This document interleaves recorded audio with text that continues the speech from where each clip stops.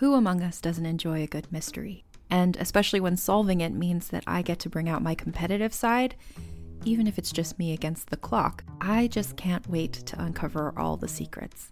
So June's Journey is a game that is completely up my alley, and I think you'll love it too.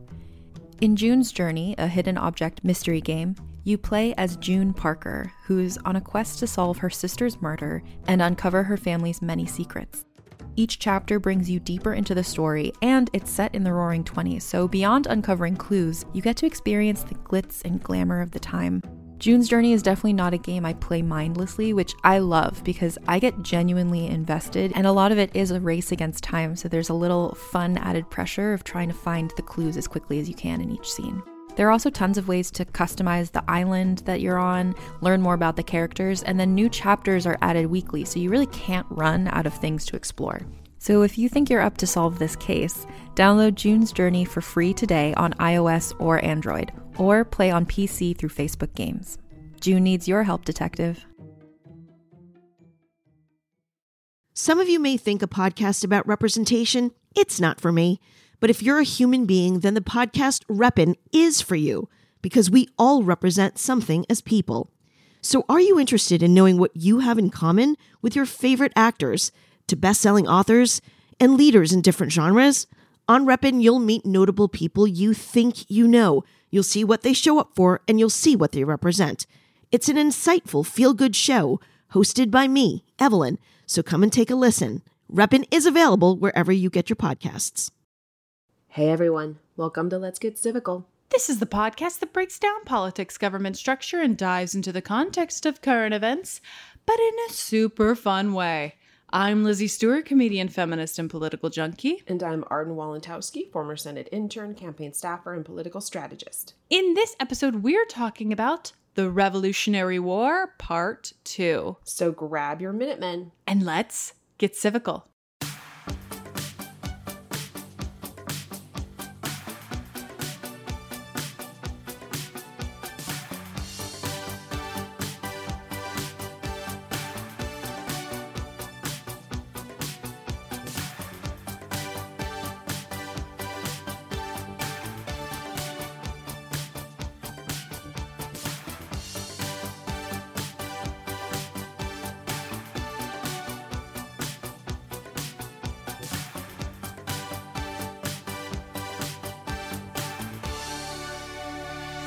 Hello, everybody. Hello, everyone.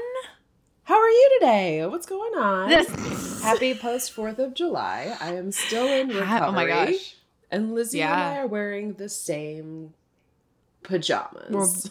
We're wearing matching pajamas recording this. It was not planned, but I mean, I feel like after 2.5 years of doing this, it's expected. It's expected. That we expect to show up wearing the same pajamas to recording. And that's what we did. That's exactly what we did. And you're welcome. Which was great. Yeah. Thank you. How was your 4th of July, Arden? It was so good. It was so good. We've been at the lake down in South Carolina for like 5 days.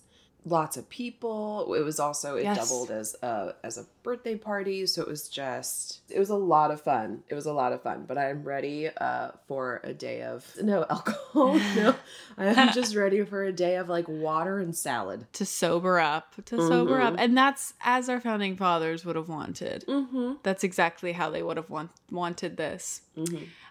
Mine was very mellow, but I did obviously watch my favorite event of the entire calendar year, which is the Nathan's Hot Dog Eating Contest. I saw. For all of our listeners who are watching, yes, of course, Joey Chestnut, our founding father, did win. He ate 76 hot dogs in 10 minutes, which is a new record. But what was hysterical about the whole event was, so it's broadcasted on ESPN because it is, it's a sport. My Super Bowl. It's a sport. It's competitive. So it's broadcast on ESPN. It's like, high intensity, because it's just these 10 minutes, and then once the 10 minutes is over, the whole thing's over. Like there's nothing else. That's it. That's it. So we're watching it. I'm obviously getting revved up, especially as we round like minute 6, because he's on pace to break his record, which his record was 75. He broke it. He ate 76. Oh my God. And then it gets to like the last 90 seconds. And the ESPN feed just like cut out. Like ESPN, it was ESPN like ruined the whole thing, because they literally like they cut it. The feed cut out, and then they went to commercial, which like you can't go to a commercial during the hot dog eating contest, because it's not like they stop for commercials. They're still eating. So when it finally came back, like he did it. Like he had already won. And he had already beaten his world record, and I just like went to Twitter, and everybody was so pissed off. Oh yeah, that ESPN not only like messed up the broadcasting, but like poor Joey Chestnut, who broke his world record. Nobody saw it, because it's not like it's ABC, NBC. It's not like all these networks are also covering it. It's just ESPN who's covering this. Oh my God! And they blew it. It was devastating. Did they get a recording of it? Like, can they? Is that a thing? Yeah, yeah. I'm sure that there's record. Yeah, absolutely. I haven't searched for it. But I'm sure that you can look it up and see it now. But that's not the same as watching it live. No, that's not the same. So it was drama. Oh my God. Drama for me, for this nation. But sort of like George Washington did on the Delaware, we persisted, and we will carry on. There will be another hot dog eating contest next year. And hopefully Joey Chestnut will continue to thrive, because then like the second place person, so Joey did 76 hot dogs. The second place person did like 53. Like there's no comparison. Does he practice? Does he practice throughout the year, being like, it's Saturday. Let me get in a run. Let me get in a hot dog. run. You have to physically train to eat like this. So if you look at Joey Chestnut, he's not a big guy. Like he's relatively, slender. Most of the great competitive eaters are very on the lean side. Interesting. And they're not bigger. So that's, but you have to like train, you have to eat a bunch of crazy stuff, and like teach your stomach how to expand. And there's also, I'm sure, something he has to do with his jaw to not make it tired. Like it's a whole thing. It's a whole thing. He's an anomaly. He should be studied, and he should be celebrated. Mm-hmm. But with that said, that's leading us amazingly into our episode for today, which is the anticipated part 2 of our Revolutionary War series, which I'm excited about. Today we're talking about Lexington and Concord, the big bad battle. We all know it, we love it. And we're going to deep dive it today. Yeah. To celebrate our freedom. Mm-hmm. But before we jump into the notes, do you want to go over today's Saoirse Ronan sources? Let's see if I can say it. Today's Saoirse Ronan sources. Ooh, I did it. These are coming from history.com, battlefields.org, and love. A little bit from the Library of Congress. Love. Yeah. Absolutely. 3 just stellar sources, I have to say. The hottest sources there are out there. Tried and true. Okay. So let's talk about the basics. Let's lay the foundation. You know how I love to lay a foundation to which we build the house of our country upon. So these notes are coming from history.com. The battles of Lexington and Concord, fought on April 19th, 1775, kicked off the American Revolutionary War, which would go from 1775 to 1783. 13 years is a long time. Wait, that's not 13 years. That's not 13 years.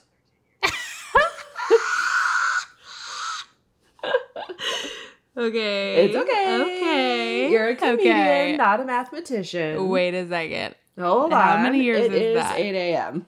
It's 8. It's 8. Okay. Okay. I know that 8 isn't 13, but I think my point still stands that 8 is a long time. 8 is a long time. 8 is a long time. It's a lot of years to be at war. Not as long as Iraq and Afghanistan, famously. But yeah, a long time. Famously, it's not as long as the Iraq War, but it is. I think when I think about the Revolutionary War, it seems like this. It just seems so like this blip of, because it's so, I don't know, you just learn about it and you learn about it, but you don't realize that it was 8 long years. Yeah. Of fighting, of warring. Okay, we're off to an amazing start. We're doing so well already. Because of me. Mm-hmm. And we're gonna keep it out of 10. So it's a high bar. I'll try and match it. Continuing on. Tensions had been building for many years between residents of the 13 American colonies and the British authorities, particularly in Massachusetts. I mean, yeah. Boston was not having it. Boston was not having it. And if you're like, what were all the tensions? Go listen to part 1 of this 2-part series. Yes, we did a deep dive into why the colonists were just so angry at the British. They're so mad. So mad. On the night of April 18th, 1775, hundreds of British troops marched from Boston to nearby Concord in order to seize an arms cache. Yeah, girl, cache. Okay. I don't like that word, but I always have to clear them on my browser. Paul Revere and other riders sounded the alarm, and colonial militiamen began mobilizing to intercept the Redcoat column. A confrontation on the Lexington town green started off the fighting, and soon the British were hastily retreating under intense fire. Boom, boom, boom. That's the sound of cannons. Mm-hmm.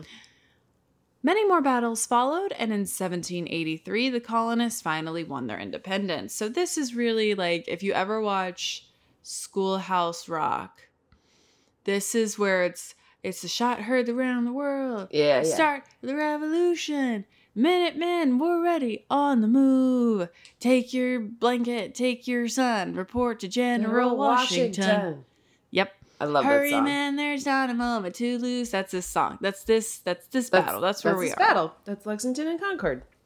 So we talked a little bit, all of last week's episode was about what led to the Revolutionary War, but we're going to talk specifically about what led up to this particular battle, this first battle in the Revolutionary War. Sure. So these notes are coming from mainly battlefield.org, I do believe. So Thomas Gage was appointed Royal Governor of Massachusetts in 1774, and he was tasked by the British Parliament with stamping out rising unrest caused by restrictive British policies. Again, the Stamp Act, the Sugar Act, the Coercive Acts, all of these things that the British were like, we're just going to keep taking money from you and not giving you any rights. Yes, we're just going to keep making you actually more and more angry. Yeah. Gage inflamed tensions between the colonies and the mother country, known as Great Britain, and practiced harsh enforcement of British law. He drafted the Coercive Acts, which we talked about last week, and they were a series of laws intended to punish the colonists for deeds of defiance against the king, such as things like the Boston Tea Party. I mean, we talked about this last week, but I really think that they shit the bed with the Coercive Acts. I think that, like, eventually I think the colonists would have gotten to the point where they wanted a revolutionary war. But to put all of those things in one piece of legislation, like, my dude, what did you expect? One of the worst pieces of legislation, I think, the Coercive Acts.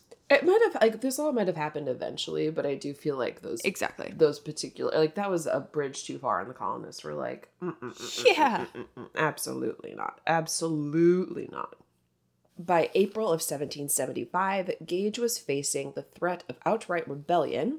He hoped to prevent violence by ordering the seizure of weapons and powder being stored in Concord, Massachusetts, 20 miles northwest of Boston. So he's trying to take their weapons and their ways to defend themselves, but also probably their ways to hunt and get food, I'm imagining, because it wasn't like these people had multiple. I don't know. That seems like you could also be taking somebody's livelihood, right? Sure. I mean, yeah, there's on a lot of levels, obviously the colonists are not going to react well to this behavior. No. especially coming after the coercive acts, and then they're going to come and take your weapon. Like, of course, the colonists are going to freak out. Of course they're going to be you're mad. going to come in and take all of my stuff. You're going to kill my children, and we can't defend ourselves? That's insane. That's insane. No. We are not angry. In 1775? Come on. We're mad. And we're mad. And we're going to kick ass and take some names pretty soon. Yeah. But Gage underestimated the courage and determination of the colonists. That's right, motherfucker. Yeah. You don't know what we're like when we're pissed. When we're pissed. We'd be dumping tea in Boston Harbor when we're pissed. Patriot spies got wind of Gage's plan, and on the evening of April 18th, Paul Revere and other writers raised the alarm that British regulars were on their way to Concord. So they're here, the colonists heard about Gage's plan to take all of their guns and powder and everything away, and they rallied right quick and came to self-defense. And I quote, "The British are coming. The British are coming." If that actually was said or not remains to be seen. But yeah, that's legend. Legend has it that that's what he said. So Minutemen and militias rushed to confront the British early on April 19th. Though it is uncertain who actually fired the first shot that day, it reverberated throughout history. British Lieutenant Colonel Francis Smith assembled the 700 regulars. I think that means the British, or the redcoats, the soldiers. Sure. Just a bunch of regulars over here. Just a bunch of regulars at the bar. Just everybody off your stools. Yeah. Put down your whiskeys. He assembled them under his command to capture and destroy military stores, presumably hidden by the Massachusetts militia at Concord. When the King's... Okay, Francis. I know. Okay, Francis. You try. When the King's troops departed Boston for Concord on the evening of April 18th, anti-British intelligence quickly informed Patriot leader Dr. Joseph Warren about their intentions. Warren sent for writers Paul Revere and William Dawes to spread the alarm. Revere took the short water route from Boston across the harbor to Charlestown, while Dawes rode out across Boston Neck. Revere and Dawes departed Boston around 10 p.m. So they're like... There's two of them. We never hear about the other guy. We only hear about Paul we don't Revere. hear about William. And also, doesn't Paul get he gets stopped? He does get stopped. Yeah. Did we he goes about one town and he gets stopped, and it's like, Paul, come on. I mean, obviously, it works. He did the job, but yeah. Let's take Paul down a peg for a second. Just let's rein in his legend. His legend. Thank you. So at the same time, 2 lanterns briefly flickered from the Old North Church steeple, which was a prearranged signal by Revere to alert the Patriot network that the British will row across Boston Harbor instead of marching out over the neck. So he's telling them which way, which is pretty smart. He's telling them by way of lanterns. Yeah, which way they're coming. Yeah. Because that's smart. Important. Because it's not like you can just... It's not like you can just rearrange, right? This is 1775. You get in formation, and then to get in reformation is going to take about half an hour. And by that point, all the weapons are gone. Yeah. It's all gone. Yeah.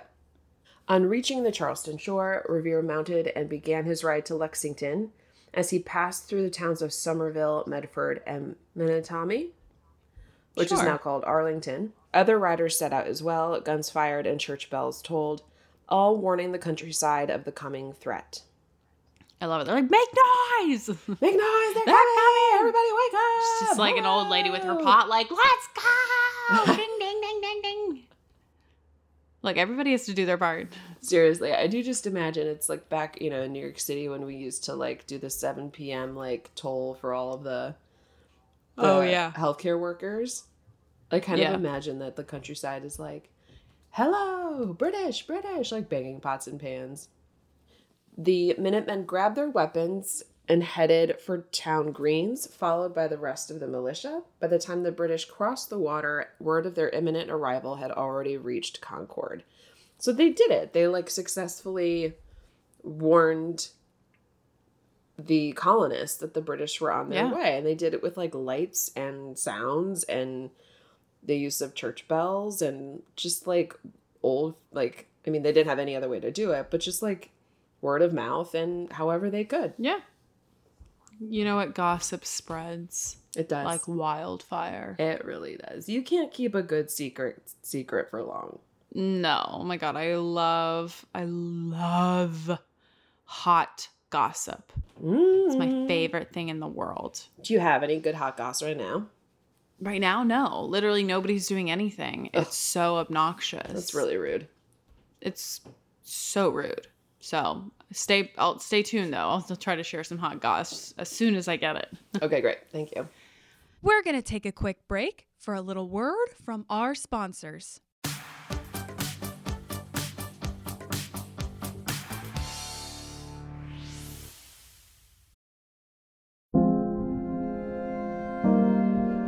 You've probably heard the name Mary, Queen of Scots, and maybe you know the importance of her legacy to the British monarchy.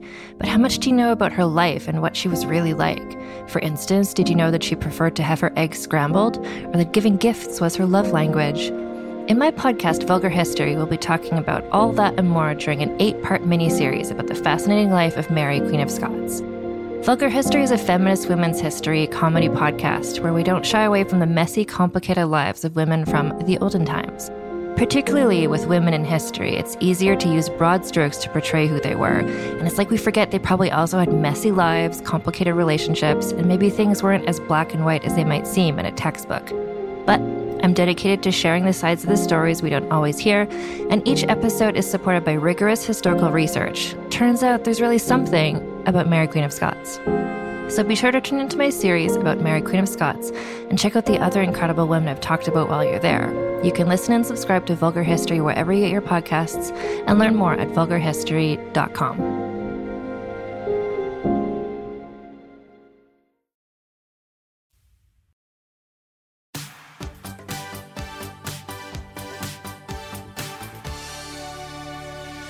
And in the meantime, let's talk about the battle, the actual battle, because this was a boom, boom, bang, bang battle, which we love to see.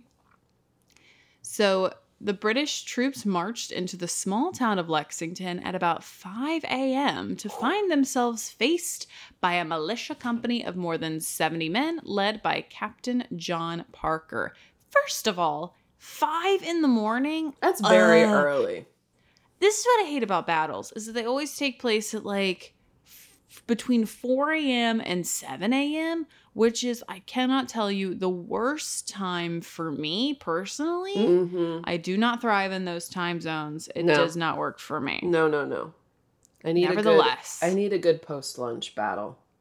Yeah, my peak physical form is at like 1 o'clock. Yes, agreed. When the vanguard of the British forces rushed towards them across the town green, Parker immediately ordered his company to disperse. Okay. I can't wait to find out how this goes. At some point, a shot rang out, and the nervous British soldiers fired a volley, killing 7 and mortally wounding 1 of the retreating militiamen. The British column moved on toward Concord, leaving the dead and wounded dying in their wake. So we have this first little skirmish. Mm-hmm. 7.5 people died. Yes. And then they're like, let's keep moving forward. Let's keep moving forward. Yeah, I'm curious to see what John Parker's end game is here. Mm-hmm. But this is Lexington. Remember, we're talking about Lexington and Concord. So that was Lexington. Now they arrive at Concord at approximately 8 a.m. Oh my God. 8 a.m. and they've already fought a battle. They've already fought one battle. Like, I'm drinking yesterday's coffee. I couldn't have done that. Exactly right. We're not fit for war. No. So at approximately 8 a.m., they arrive at Concord. British commanders Francis Smith and John Pitcairn? I think so. Okay. And John Pitcairn ordered several companies, which were about 220 troops in all, to secure the North Bridge across the Concord River and then continue on another mile to Barrett Farm, where a cache of arms and powder was presumably located. A growing assembly of close to 400 militia from Concord and the surrounding towns gathered on the high ground where they saw the smoke rising from the Concord proper. Mistakenly assuming the redcoats were torching the town, the militia companies advanced. This is the American militia companies. The Acton Company, commanded by 30-year-old Captain Isaac Davis. Oh my God, 30 years old and you're commanding a Revolutionary War company? Oh dear. I don't know. I guess that would be like 50 in today's time. Maybe? I kind of made that up. Because they all died at 40. They all died at 40. So he's like, 50, 60 in their time. Yeah. Well, I guess you also have to assume if you're usually in the military at this time, you start at what? Like 17, 16, 15? I feel like you're 15 when you're the drummer and then you work your way up. So you're the drummer. So Captain Isaac Davis really could have like 15 plus years of experience. He could have. So the Captain Isaac Davis was at the head of the Acton Company. When he asked if his men were prepared to confront the British troops, Davis said, quote, "I haven't a man afraid to go." Ooh. I mean, go off. Okay, that's Acton a good Company. Yeah, I haven't a man afraid to go. Hell yeah. Nobody's afraid here. As the Minutemen marched down the hill, the British soldiers, intimidated by their numbers, an orderly advance, retreated to the opposite shore and prepared to defend themselves. When Davis's company came within range, the redcoats opened fire. Oh, killing Davis. Such a bummer. That's a bummer. I know. And also Abner Hosmer, who is another Acton militiaman. Major Buttrick of Concord shouted... I love that this quote made it. I know. He shouted, quote, "For God's sake, fire!" Good job. Like, how Excellent else do you acting. say fire? Like, hey guys, come on. For God's sake, fire. For God's sake, fire. Come on. For the love of God, please fire. For the love of God. What are you doing? Are we awake? No, it's 8 a.m. It's 8 a.m. I know we're tired. Trust me, I didn't want it at this time either, but scheduling is such a bitch with the British right now. So he shouted, "For God's sake, fire." And the Minutemen responded, killing 3 British soldiers and wounding 9 others. Hell yeah, go off. Mm-hmm. This volley, this particular one, is what is considered the shot heard round the world. And it sent the British troops retreating back to town. I mean, that makes sense because this is what, like, the British retreating. I mean, that's because you expect the British to fire on the Americans. Exactly right. The colonists at this point. You don't it is a much more monumentous event for the colonists to be like, bang, bang, get back. We're going to defend ourselves. Well, for the British, the greatest army in the world to retreat from the colonists. Yeah. The colonists? Yeah. It is when you think about it. It's shocking that we won. You know what I mean? It is. I mean, it's like... It's really... I mean, I think had the British paid any attention to what was going on in the colonies and or tried at all to be a proper presence and govern their territory properly, this never, we wouldn't have ever come close. But they just they let the colonists do whatever they wanted. They didn't give enough resources to the British people who were here. And then, the Revolutionary War happened. They were bad parents. They were absent parents. They were bad parents. It's like, it's like when people try and parents trying to put too many restraints on their teenagers, and then their teenagers end up doing everything under the sun anyway and rebelling. Yeah. And then, they fight back. Continuing on, so we're still battling the shot heard around the world. We are now forcing the British to retreat in Concord. Smith and Pitcairn ordered a return to Boston, which devolved into a row as the British were attacked from all sides by swarms of angry Minutemen along what is now known as Battle Road. So yeah, they're retreating, but the Minutemen are like, we're gonna keep coming at you because we're pissed. Because again, you made us mad, and we want to tell you how mad we are. Very mad. Very, very mad. When they reached Lexington, Parker's men took their revenge for the violence suffered that morning, firing on the British regulars from behind cover. Hell yeah. Hell yeah. They're like, you killed 7.5 of our men. That's not going unanswered. No. And we're not playing this, let's all stand in front of each other and just fire. The colonists were smart. And they were like, we're going to hide behind trees. Yeah. And we're not going to apologize for it. Because we're smarter than you. Right. We're not just going to stand in an open battlefield and say, come on. Take your shot. Shoot at me. See if you can hit me. I dare you. No. For the next 12 miles, the British were continually ambushed by Minutemen shooting from behind trees, rock walls, and buildings. British reinforcements reached Smith and Picton's men on the eastern outskirts of Lexington, but the Minutemen pursued them as they retreated back to Boston. So, there was not, there was nothing. The British were not ready for this. No. They were not expecting this. No. Reinforcements were like, oh, dear. And they also retreated. We just overwhelmed them. Yeah. We really did. We did. And we surprised them because we didn't lay down and take what they, take their punishment. We fought back. And that alone. I bet they didn't expect us to be this organized. No. On the field. I bet they were like, this is a bunch of scrappy whatevers. They're going to be like, no teeth, waving their arms around like, ah!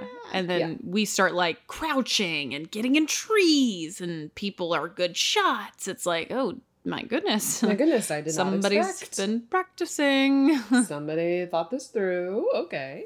Yes. Yep. Yes. So the end of the battle, it was an American victory, a colonial victory. Hell yeah. Hell yeah. The British marched into Lexington and Concord, intending to suppress the possibility of rebellion by seizing weapons from the colonists, but they did not succeed.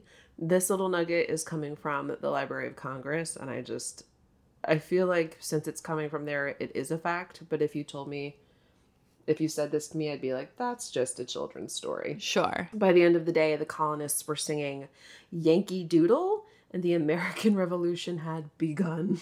I love that we know that they sang Yankee Doodle, but we don't know who fired the first Sure, shot. because some little colonist, some 13-year-old girl went home to her diary and said, "Dear diary, OMG, craziest thing happened today.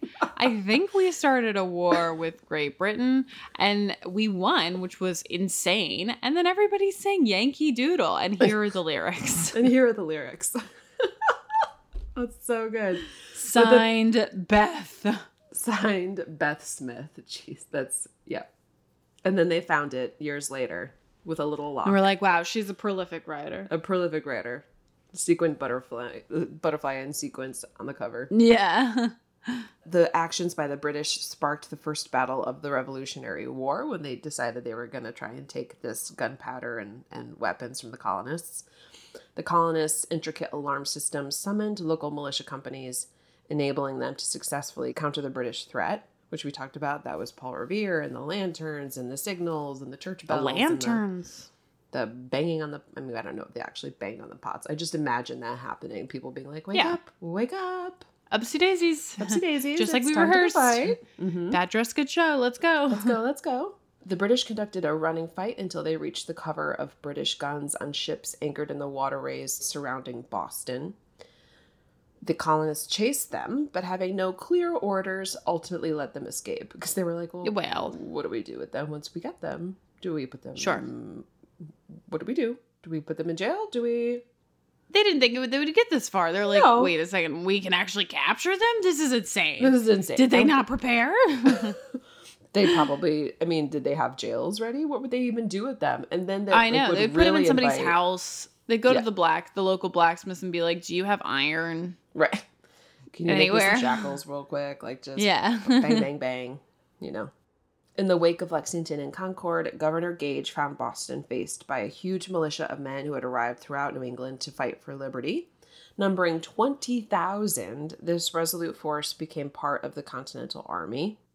Hell yeah, people were just like, I'm here. Let's get That's weird. A lot of people. Yeah, that's a lot of people. the estimated casualties for Lexington and Concord. The American side, the colonists, 49 killed, 39 wounded, 5 missing and captured.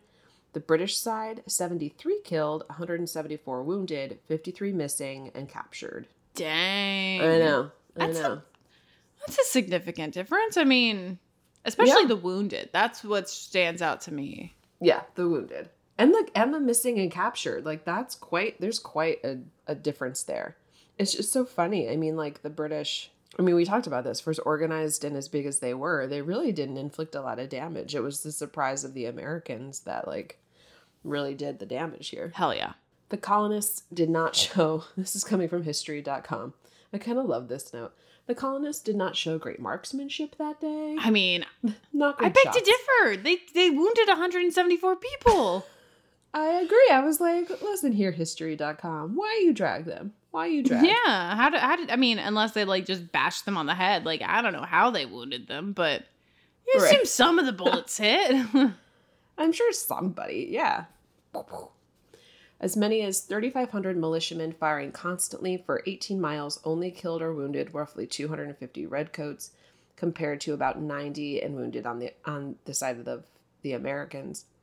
Nevertheless, the relatively low casualties of the battles of Lexington and Concord proved that they could stand up to one of the most powerful armies in the world. News of the battle quickly spread, reaching London on May 28th. I mean, like a full ass month. Almost a month and a half. Well, yeah, they had to go across the ship. Mm-hmm. It literally took as long as it takes for a ship to get across the ocean for the news to hit. It was like, on the first message ship out, we have to get word back. We have to get word. Tell the king. But the king was pissed. They're revolting. Oh, I'm sure he was not pleased. He was not. He was like, not what? Pleased. You what? The colonists? You couldn't keep it together with the colonists? This is crazy. Come on. They're just colonists. What do they know? A few months later, the British narrowly defeated the Americans in the Battle of Bunker Hill on June 17, 1775. The low number of casualties once again showing the strength of the Patriot forces.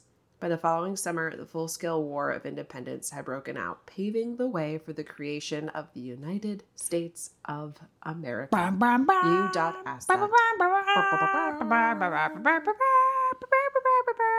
Oh man, I can't wait to get into these other battles. It's just a yummy war in the sense of like, it's fun. It's fun because we win. It's fun because we win. And like the British are the perfect villains in this war. Yes. You know what I mean? Yeah. It's a lot of fun. They also don't help themselves. Like they dug themselves into this whole thing. I mean, like, if they had been nicer to the colonists, maybe the colonists wouldn't have revolted. Right. That's what I was saying. It's like if they would have been remotely better at governing, like we could have avoided probably all-out war. You know? Yeah. Because through technology and sort of the evolution of like ships and whatever, it would have just become easier and easier for Britain to govern a land so far away. But they shit the bed. They shit the bed. They did, and I'm glad they did, because I love that U.ESTA was created. It sort of paved the way for us in this podcast. And it's nice to return to where it all began. It's nice to have that reminder of just like, you know, we weren't always U.ESTA. No. We had to fight to become We did. A full war. A full ass war. And throughout time, we will continue to chip away at the Revolutionary War. But what a great start. Yeah. Really laid a foundation to which our house is built. My favorite metaphor that there ever was. But in the meantime, you guys, as you know, we love you so much. And if you like what you heard, you can find us on Twitter and Instagram at Let's Get Civical. You can rate us, you can review us, you can subscribe to us. We love you so much, and we will see you next Wednesday. Goodbye.